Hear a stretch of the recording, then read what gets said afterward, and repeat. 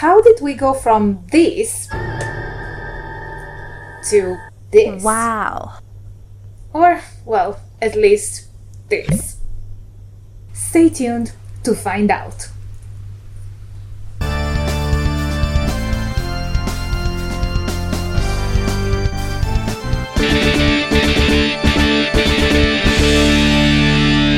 Hello everyone, I'm Dr. Angela Puca and welcome to my symposium. I'm a PhD and a university lecturer, and this is your online resource for the academic study of magic, witchcraft and all things esoteric. In this video, we will talk about the romanticizing of Satan and how that evolved from the conceptualization of him as the arch-enemy of God, which is, by the way, not found in the Hebrew Bible, but in the New Testament, if we are to endorse a collation between Satan and the devil.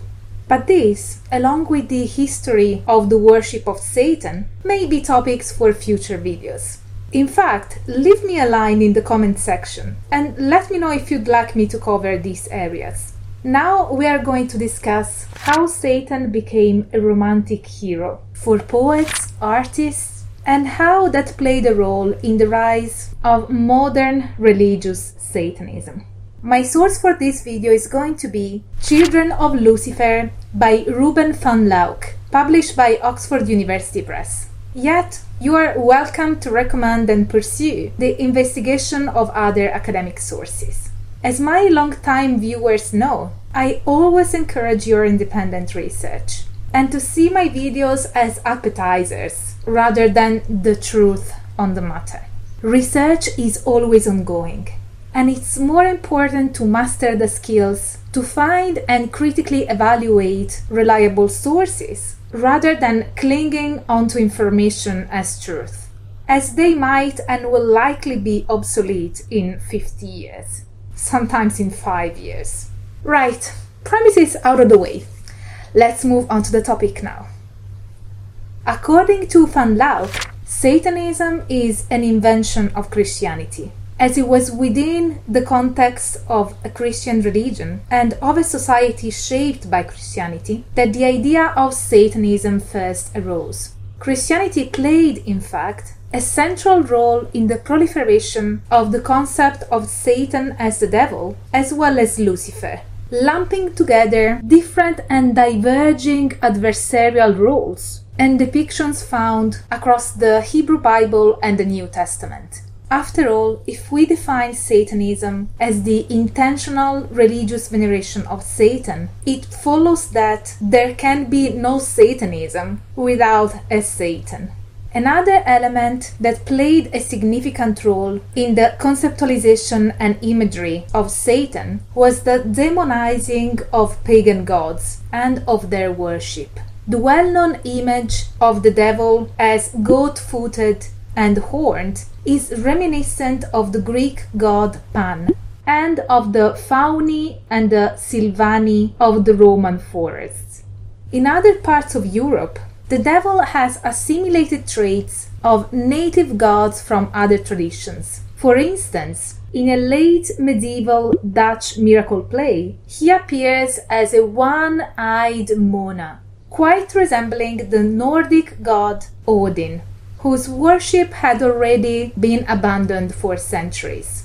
But when and how did Satan start to be seen as this heroic figure instead of the embodiment of godless evil? Well, that happened after the Enlightenment and during the Romantic era. As Van Lauk highlights, there were two main cultural changes that fostered this reshaped idea of Satan. And these are secularization and revolution. The demise of the literal belief in Satan, brought about by a more secular society, was an essential prerequisite for the emergence of the romantic Satan. Those who endorsed this poetic view of the devil didn't quite believe in the existence of a real Lucifer, just as they didn't espouse the reality of the Christian God. This transition led to abandoning the perception that Satan constituted an actual threat and allowed cultural space for reimagining its mythic role and its possible relatability to our human condition. And what appeared to be domineering during the Romantic era, if not rebellion against the status quo in the form of revolutions, as Satan's fall started to be associated with proud, unlawful insurrection against divine authority, that appeared to mirror quite nicely that sense of popular and political insurrection against oppressing monarchs and the subjugating systems of government of the time. Giving new meaning to his role in the grand scheme of things, the Romantic Satanists transformed the fallen angel into a noble champion of political and individual freedom against a supreme power that deprives people of their agency, leaving submission as the only option. From the 19th century onwards, the romanticized perception of Satan has been linked to three key elements: sex and sexual liberation, science and reason, individual freedom and agency. These elements, perceived as adversarial stances to the Christian morality, have fostered the birth of both the atheistic and theistic Satanisms. Satan, in his aspect of Lucifer, the light bringer, now works against the dogmatism of religion, and as a fallen one, he got associated with earth, nature, and the flesh, particularly in its manifestations of passionate love and sex. This sexually charged representation was also informed by the Book of the Watchers in 1st Enoch, which embeds the lust of the fallen angels for the daughters of man in its narrative.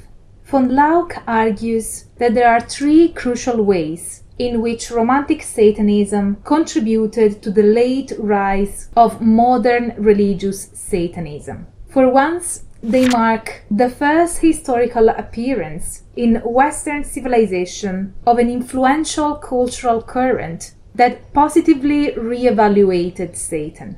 Second, they show a new post-Christian and post-Enlightenment way of dealing with myth and meaning. This allowed for a resurrection and a reconstruction of Satan as a cosmic symbol with which modern people could sympathize and even identify. Third, Romantic Satanism exerted a decisive influence on the shape of the rehabilitated Satan that would continue to haunt 19th century counterculture and eventually emerge in modern religious Satanism. So, this is it for today's video. Please, if you like my content and want me to keep the academic fun going, consider supporting my work with one-off donations on PayPal by joining memberships or my inner symposium on Patreon, where you will get access to lots of perks depending on your chosen tier. And if you did like this video, don't forget to smash the like button, share the video with your friends, subscribe to the channel if you haven't already, and activate the notification bell, because YouTube is naughty and might not let you know when there is a new upload from me. So, thank you so much for being here, and stay tuned for all the academic fun. Bye for now.